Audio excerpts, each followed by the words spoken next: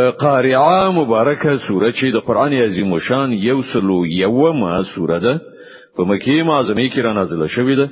یولس مبارک آیاتونه لري.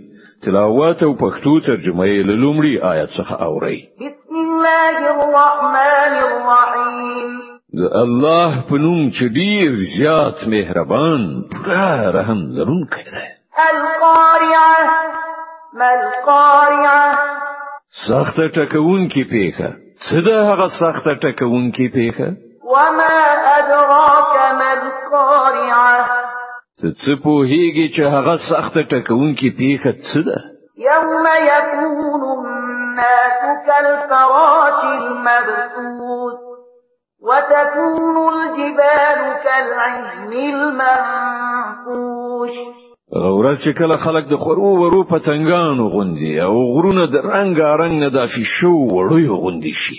فأما من ثقلت موازينه فهو في عيشة راضية. بیا چې د چا د نیکو اعمالو تل درنوي هغه به په زړه پورې خوندونو کې وي. وأما من خفت موازينه فأمه هاوية. د چا چې د نیکو اعمالو تل سپکوي د هغه استوګنځای به ژوره کنده وي یعنی دوزخ. وما أدراك ما هي نار حامية.